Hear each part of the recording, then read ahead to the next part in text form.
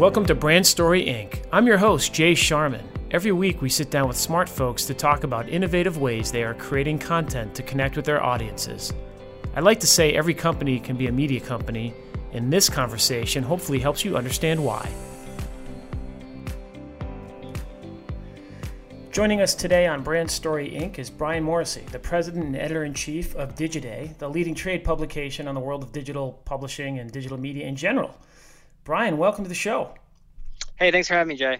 Very excited to have you here. As a regular listener to your podcast and someone who, this is not just fanboying here, Digiday is part of my daily routine, and very impressed with what you've built there and the brand equity you've built. But I want to start by saying that there are a few industries that have had more of a roller coaster ride in the past. Pick your timeline, 3 months, 3 years, you go on, than the digital publishing world. And I'm curious about your morning must. Digiday is one of mine, but how in the world do you stay on top of the B2B world of digital publishing? I mean, I'm probably like a lot of people who are in the sort of information world, so I rely on Twitter and on email newsletters to keep abreast on what our competitors are doing, but just more broadly what's going on, because I always say, when we sort of started out, people said, oh, well, your competition is Adweek and Ad Age and Media Post, and I didn't really see it that way, because anyone who's covering this big change that's going on in the media world and in the advertising world is the sort of competition. So it's everyone. It's New York Times, it's Wall Street Journal. I mean, obviously we have people who used to work at Digiday who are at the Wall Street Journal in these places, so they're definitely in the competitive set. So cool. I mean, it's interesting. I look at the world that you cover and just the various topics that you're covering on a day-to-day basis, and it's pretty wide-ranging, to your point. I mean, you could do an entire, and people do, publications on just the ad technology or any component of the world that you're covering. And so I look at it, and Digiday to me is kind of almost the broad catch-all. It's a more of an umbrella for the entire universe. How do you look at it? I mean, I would sort of agree, sort of disagree in that, we don't really try to be comprehensive. And I think, I came from Adweek, and that right. was sort of at the time, it was a tenet of it. I remember the editor sort of coming in hot out of our office saying, Ad Age has this up.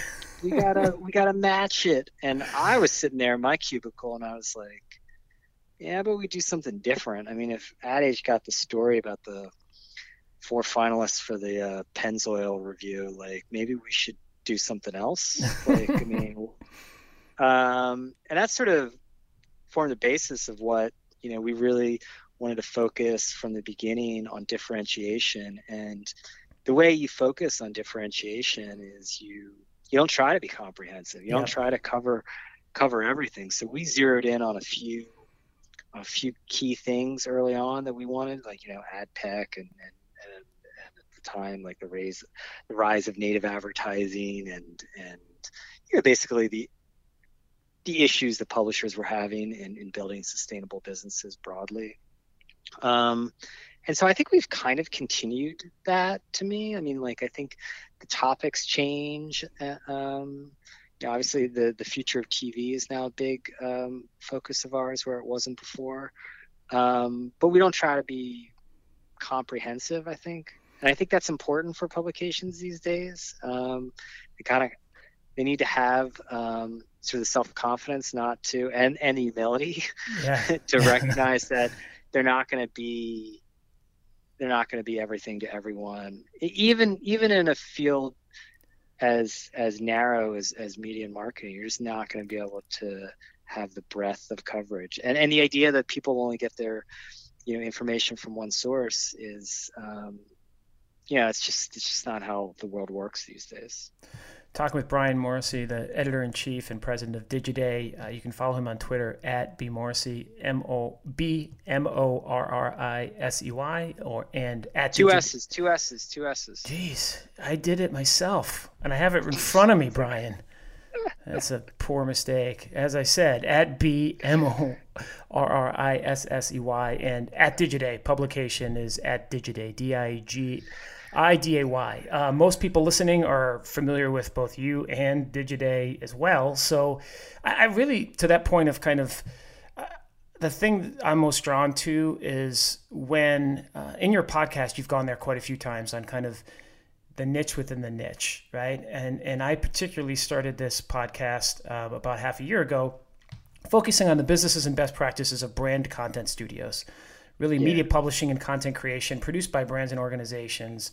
And I'd really like to dig in there on the current and near future state of the industry. I mean, recently you had on your podcast, which highly recommend if you're listening, you had the co-founder of Mel Magazine, Josh Skolmeyer, the Men's Lifestyle Pub that kind of grew out of Dollar Shave Club. Recently had, Verizon Media CEO, and perhaps the best name of any CEO I've seen, Guru Gowrappan. And then you, I think maybe a year and a half ago, which really got me thinking about Brand Story Inc. and kind of focusing on the content studio, the watch publication maker Hodinkee. In light of everything going on, I'd love to get your opinion on what you're seeing as it relates to the brand content studio and how things are changing. That's a big one. I mean, I think I'll just start on the publisher side. I think there's obviously a big opportunity for, brands to have a point of view and tell stories in a way that helps drive their businesses forward. And I think you're seeing a few interesting things develop. I feel like in the beginning, branded content was just a new form of advertising, but really it's truly a new form of media. And you can come at it from a few different points of view. But if you look at for instance, what's going on with, you mentioned Mel and Josh Skolmeyer, and it doesn't directly, it's not the kind of brand content you would have thought of several years back, because it's really about a lifestyle. It's about being a modern man in this time where there's a lot of introspection. And I think if you sort of went back to the sort of era of Maxim and stuff, that doesn't age well, right? So there's an opening there. And I think where Dollar Shave and Mike Dubin, the founder, sees is the top of the funnel, right? So I think content can serve as an incredible top of the funnel, to gather a like-minded audience and community, and that can be monetized a whole bunch of different ways, but it's you're seeing a lot of DTC brands use content as the top of the funnel. And these are very DR focused brands. So I think branded content was really thought of as kind of soft, I don't even know if this stuff works. Whereas I feel like now it's it's much more top of the funnel, but it's a funnel to lead to sales, right? And that's critical. If you look at a Glossier or something like this, that started as a blog, built a community, and that's the key, I think, is community around this specific area of beauty. And to Emily Weiss's credit, instead of saying, hey, we can get, in the old days it would be like, oh, well, we'll get Federated Media, we'll be part of a blog network and make a little bit off of ads. Instead they're making their own products. This is a giant company. I think you're seeing that in a whole bunch of different areas that make it really interesting. I think it can go two different directions. You can go to really start from the media and build the community, and then drive down to the bottom of the funnel. But I mean, you're also seeing people, do the reverse, and companies that have a true point of view, really look to content to drive that top of the funnel. Yeah, because it's interesting. I want to jump in there because, you had his name's escaping, but the founder of Hodinkee, right, which was this authentic watch community, kind of started as the typical blog in the basement type thing that grew into a business out of this rich community engagement. And then you have other ones where it's been kind of a flag in the ground, where someone sees a white space or a niche that's not fully exploited, and you just kind of say, okay, hey, let's go there and build something and put the resources behind it. Do you have an opinion on, I don't know if there's a right way, but I mean, do you have an opinion on kind of how communities evolved? I mean, there's a few ways to do it. I mean, but I think, yeah, I mean, I like always give people shit for buzzwords. But like, it's about, actually having a community and it being like something real, rather than some sort of, manufactured thing on a whiteboard. I guess the whiteboarding is over nowadays. Maybe there's some sort of like Zoom extension that allows you to whiteboard on Zoom, but productivity's probably gone up with the lack of whiteboarding. Actually, Yeah, there you go. It's like what is like where else can I talk to myself now and make myself sound important?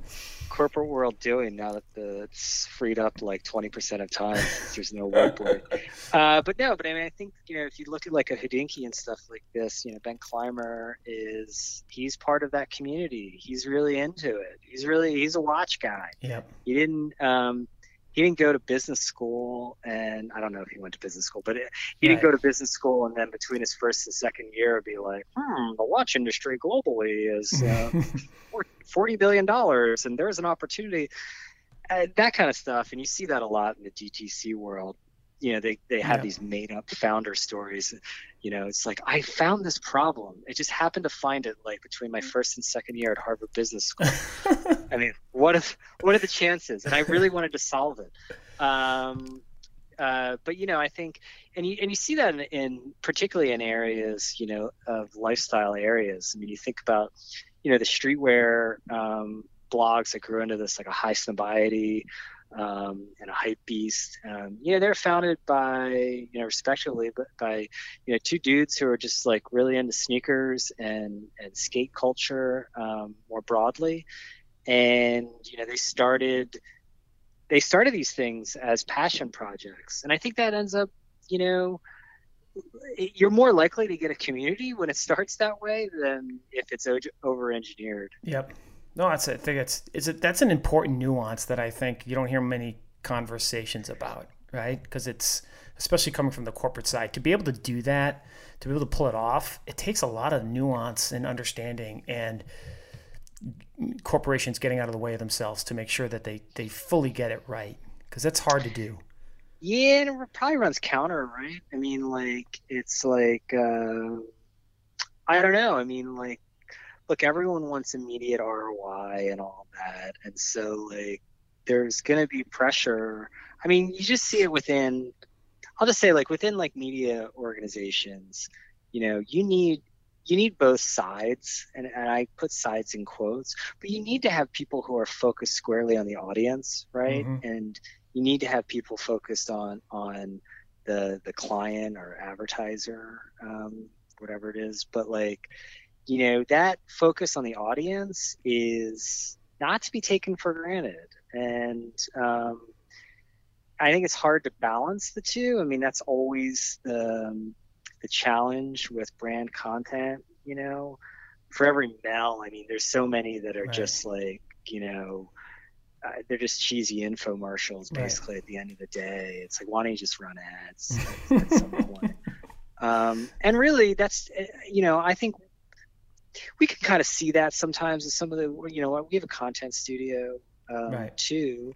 And, it's a classic thing of like, are people buying what they think they're buying? Like, you say you want thought leadership. Do you really want leads? I mean, we can do leads, but like, what do you want? Like, let's be clear about this. Well, Brian, it's interesting. Can I jump in there? Because you mentioned that. You just mentioned it kind of almost as a parenthetical that at Digiday, you have your own content studio. And you and I can debate the difference between, say, IBM Studios or Red Bull Content Studios and Digiday's content studios. But I think the fundamentals, the service offerings, the ethos behind the content, they hold true for the good ones across the board.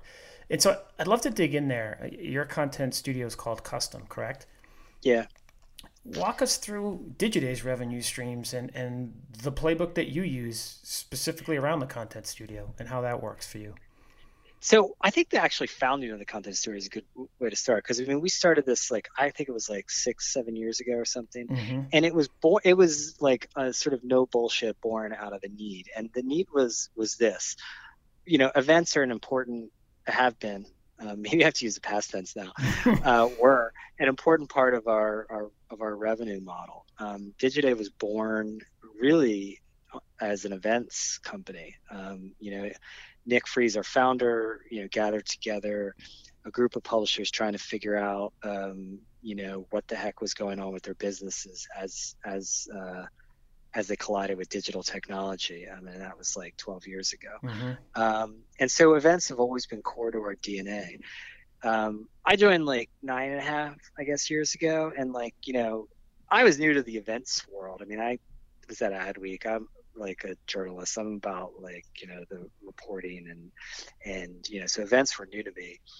But one of the things that really struck me was like after the event, people would come up and be like, "Hey, I thought it was really good, but this session and this session sucked." And I was like, "Oh, no. Those were the sponsor sessions." And they were like, "I don't care. You wasted my time. They sucked."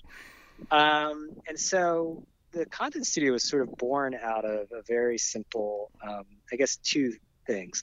One, we couldn't allow the experience to suck, even if people were paying us, because it would ultimately be bad for the brand and bad for the business. And the other two, and this was a critical one, was that people don't wake up in the morning wanting to suck. They don't aspire to suck. There were probably a few people, but very few people are get up in the morning and say, "Today I'm going to suck." So happily, I guess the third thing was we could make money too, helping people not suck, because, and this is where the audience focus comes, because, from my standpoint, I think about, the audience for everything. Does our audience want this? Will our audience like this and stuff like this? And, having an understanding of that and being able to transfer it to a marketer who isn't going to have that. They don't know. Mm-hmm. I mean, they've got enough that they're trying to drive sales. I don't mean to this is a bad thing, but how are they to have that focus when they've got real, hardcore KPIs are being held against. So the idea was to sort of marry the two, and it really started with our events. And then obviously, we moved into, doing this on the website, and whether it's a white paper or a webinar or, a custom event or anything like that. So, it's marrying the insights that we have from knowing our audience and the communities that we operate in really well. And, try and, get that uneasy marriage of achieving a client goal with stuff that our audience will like. Well, it's interesting, I think, with custom, right? I mean, you do everything from video content creation to, you can create digital episodics to events. You've got a host of platforms that you've built out. You've got a kind of a best-in-class awards program that people vie for. Walk us through, I love you do this. I get to do this to the guy who does it to everyone. I love this part. Walk us through the pie chart of your revenue. How does it break down, and how is it changing? Now we're both. I think before, seriously, because I want to get into that. How is it changing? Corona. Either. Yeah. Well, I mean, look, events. The events were half our revenue. Mm-hmm. They're not going to be half our revenue now. Clearly, I mean, we're adapting our existing business. And look, this was if we were talking 4 years ago, events would have been 90% of our revenue. Okay. So I guess it's good news, bad news. Mm-hmm. Maybe it's bad news, worse news. Yeah. So that's, that sucks. But we can't control a lot of stuff. We can't control this virus. If we did, people would truly love us. So how are you adapting then to that point? Well, we're doing like everyone, we're doing virtual mm-hmm. events, and the challenge there is actually less on the content side. I think adapting the content to a digital format can actually be a better product. Mm-hmm. In many ways. You could also scale it in different ways. You can do different things. You start to have an interesting marriage of, is this an event or is this a video product, or is it both? Right. And can we do the magic of media and resell in different windows? Meaning, can we put on a virtual event that you experience because before with our in-person events, all the value is delivered over 3 days and then it just evaporates, goes Mm-hmm. away. Mm-hmm. But with a virtual event, you can have a sort of evergreen value. So we're packaging together like a virtual version of the event that can be bought, Mm-hmm. after the event, like it won't be in perpetuity because it'll end up fading, but like you have a longer tail of value. But the hardest part to recreate and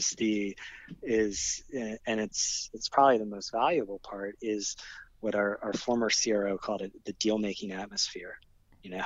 our Yeah. our events, we didn't really have events in like New York or San Francisco or any major cities. We would generally go to nice places when Like people Vail. got Vail, Colorado. I've been to Vail, Colorado quite a few times. Miami and stuff like that. And the idea was to get people away from their day to day. We had a whole group that was dedicated to getting the right people to this event, and an essential function was the matchmaking function. That's how business is still done. A lot of face to face. I don't Yep. know if we would have to have plexiglass and all this stuff like this now. So that's obviously off the table, and it's really difficult to create that deal making atmosphere, that matchmaking in a virtual environment. We are doing it, but it's difficult, and I can't say that we've completely solved that. How But the way I look at it, Go ahead. Sorry. no, I mean, the way I look at it is like, sometimes you gotta detach like the means from the ends, right? And so like, fine, the means are going to be different, but let's work backwards from the ends. Like, what is the goal that we're trying to accomplish, and let's figure out new ways to. What was the value we were creating in Vail or in Key Biscayne or Mm-hmm. Portugal or whatever, Croatia we were in? What was the value we were creating for the marketplace? And that then, frankly, we were able to extract some value for ourselves for creating that value. But let's focus on that value and how we can create that value in different ways, because those needs have not gone away. Right. Right. I don't think people have shut down their CRMs. Right. They still need leads. Salespeople still need need new clients. So like, let's figure out how we can solve these problems in new ways. Interesting. And do you feel, and we're going to get to your podcast in a second, do you feel that Digiday's challenges right now mirror pretty evenly the people that you're talking to in your podcast and digital publishers in general? Or are they I think different? everyone, yeah, I mean, it's kind of like, I remind our team this, but I've probably fallen, like, you can't really talk about publishers or media companies like as like some monolithic. Everyone has different business models, right? So Yeah. like, the challenges like Digiday would have with a more B2B focus are very different from the challenges of New York Times with a Right. heavy subscription model, which is very different from a Huffington Post, and so on and so forth. I think a lot of the challenges that we face are the same challenges that are faced particularly by B2B media companies. Mm-hmm. Typically B2B, has not been as reliant on advertising as a lot of consumer media. So, that was good over the last. It's a community focused model, particularly at Digiday, and events typically for B2B companies have represented a large portion of the revenue. Mm-hmm. So, I most people who are running these companies tell me that it sucks. Yeah. I did a poor job of framing that. I think it's important, right? Your peer set of B2B, right? It's Yeah. a B2B digital publishing that's kind of event based is a key Well, I would component say to this: it. it's a B2B revenue model. I don't really consider us like a trade publication, and Mm-hmm. I don't. And the reason mostly is because that's generally used, and maybe it's among reporters, as cheerleaders, Yeah. and boring. And I just don't think that people. I think one of the original things with Digiday was that, look, in this world of feeds and all this stuff, again, this is 9 years ago, that, people did not separate, oh, I read this for like, my regular life, but I read this for work. It's just all blended Yeah. together. And so you can't be boring and you can't be full of shit. And so like, and also in a time of great change, that cheerleader role that trade publications have typically filled, kind of goes away. The value of it goes away because like the most value you can provide to your community is really actually conveniently like being honest about the challenges and that are out there. Yeah. And yes, highlighting like solutions and stuff, but we do a lot of like how-to content, I hope in a way that's like interesting, because that's why, I mean, this time sucks, but it's also kind of good because everyone is trying to figure this stuff out. Yeah. Everyone is trying to figure out how to get to the other side.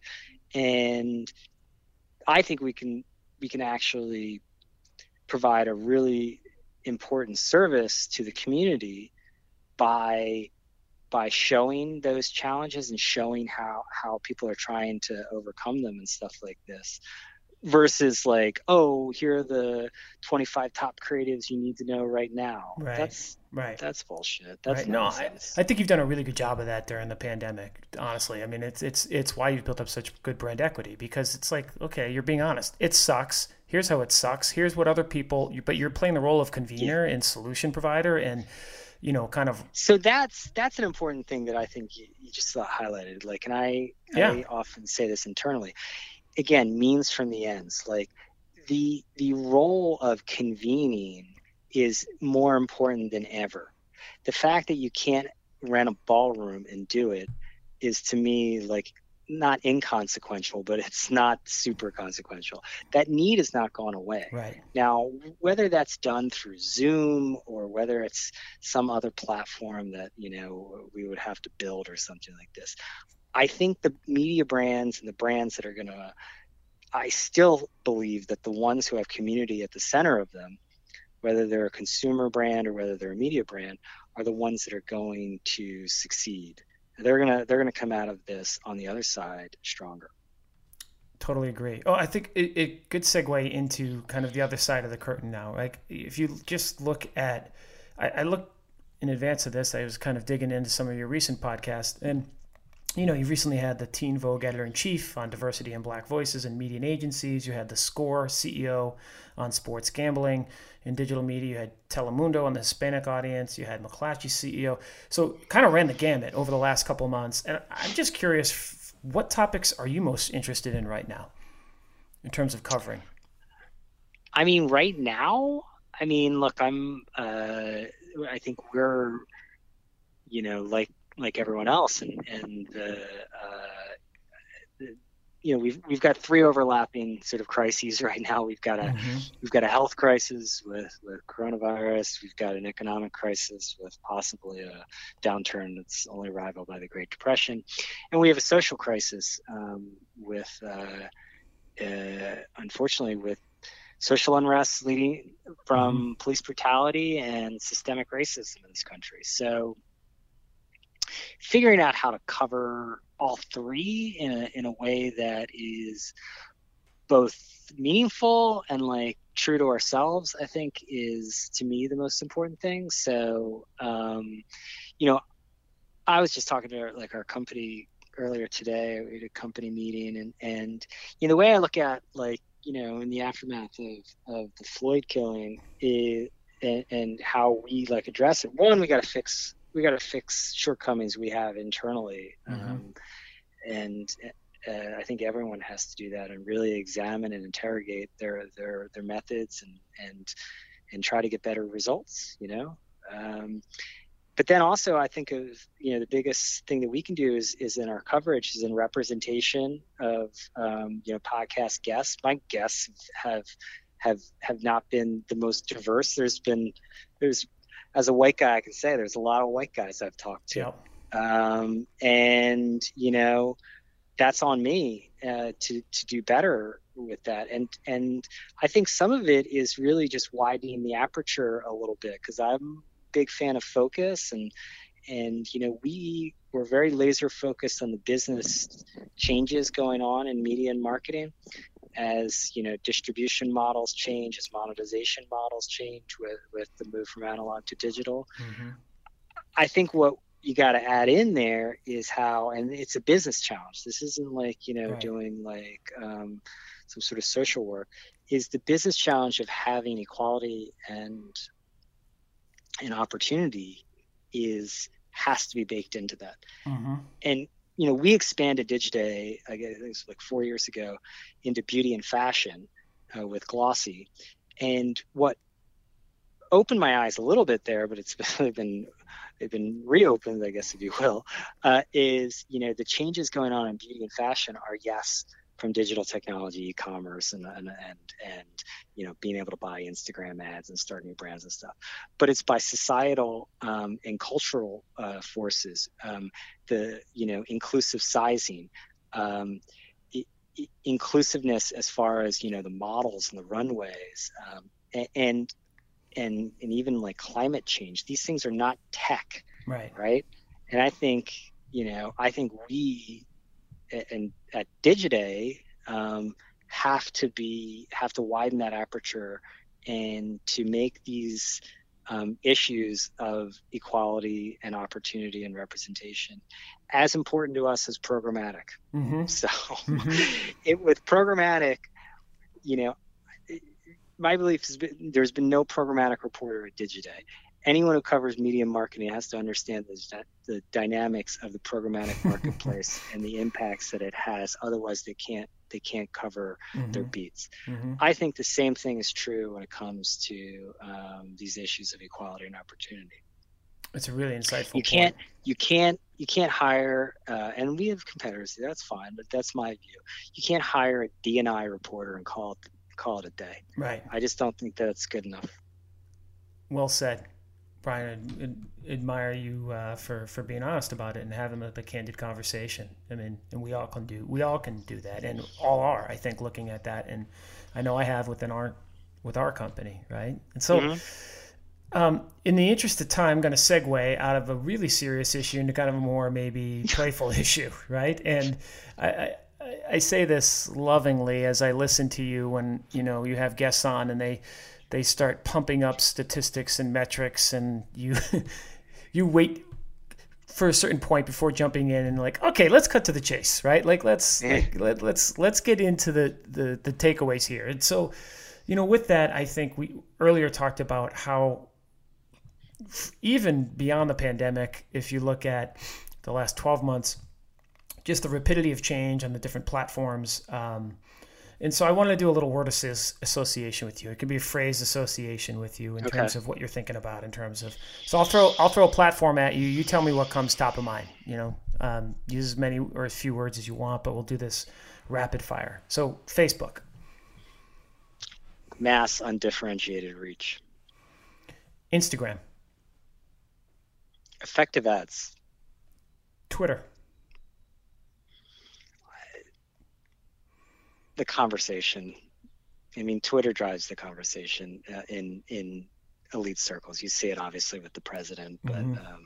Media loves Twitter, and that's what makes Twitter, both very powerful and very awful. TikTok. Trends. I think the newest trends are not. I mean, Instagram has TikTok envy because the trends are starting on TikTok, not on Instagram, not on Twitter. YouTube. God, I think it's TV for young people. Mm-hmm. Email. I mean, I don't have any teenage kids or something like this, but from everything that I see, it's young people don't see a difference between YouTube and TV.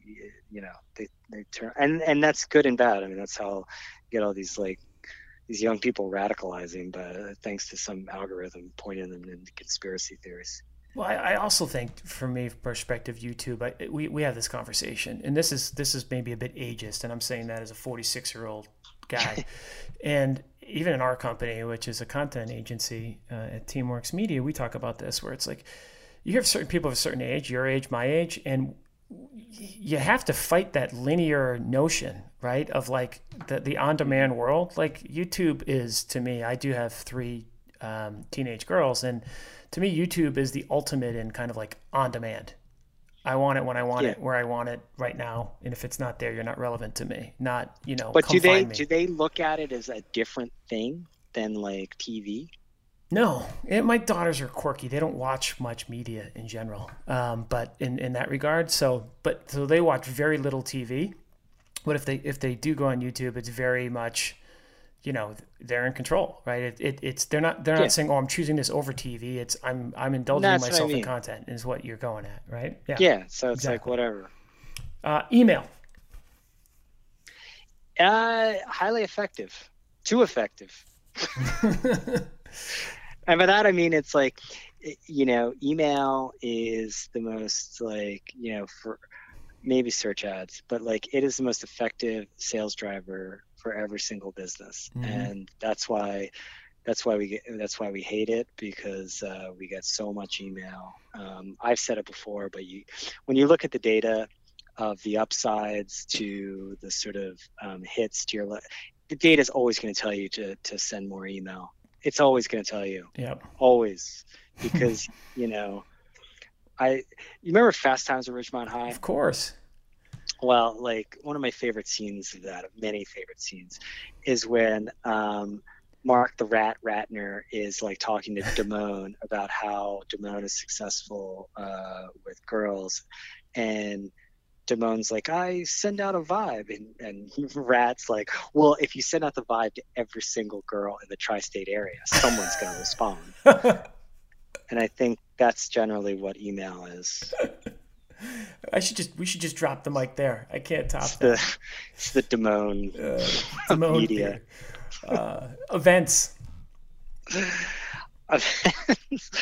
I'm still, I'm still very bullish on them in the long term. I think in-person events are not going to be around in how we remember them for a while, probably. Mm-hmm. I think until there's a vaccine, it won't be. There's going to be a lag between what people are comfortable with. I'm not an epidemiologist, but I would bet on a second wave. I'm moving out of New York City, so that tells you where my thinking is. But I really think events are a means to an end, and you put it perfectly when you said convening. The power of Yeah. convening is going to be. It's as important today as it was in January, and it will be as important a year from now, whether there's a first, second, or third wave. And so that figuring out new ways to do that convening is sort of job one. Yeah, I mean that's how I look at your brand. You are the convener, digital, like your podcast. Like it's a Yeah. place to huddle. There's a different set of podcast listeners, I'm sure, than your data shows from other mediums, and but they're not mutually exclusive. And you're able to bring the best and the brightest together because of the brand equity you've built and the trust that you've built with your Yeah. community. Oh, So, good. Okay, home stretch here. Content measurement. Sales. Wow.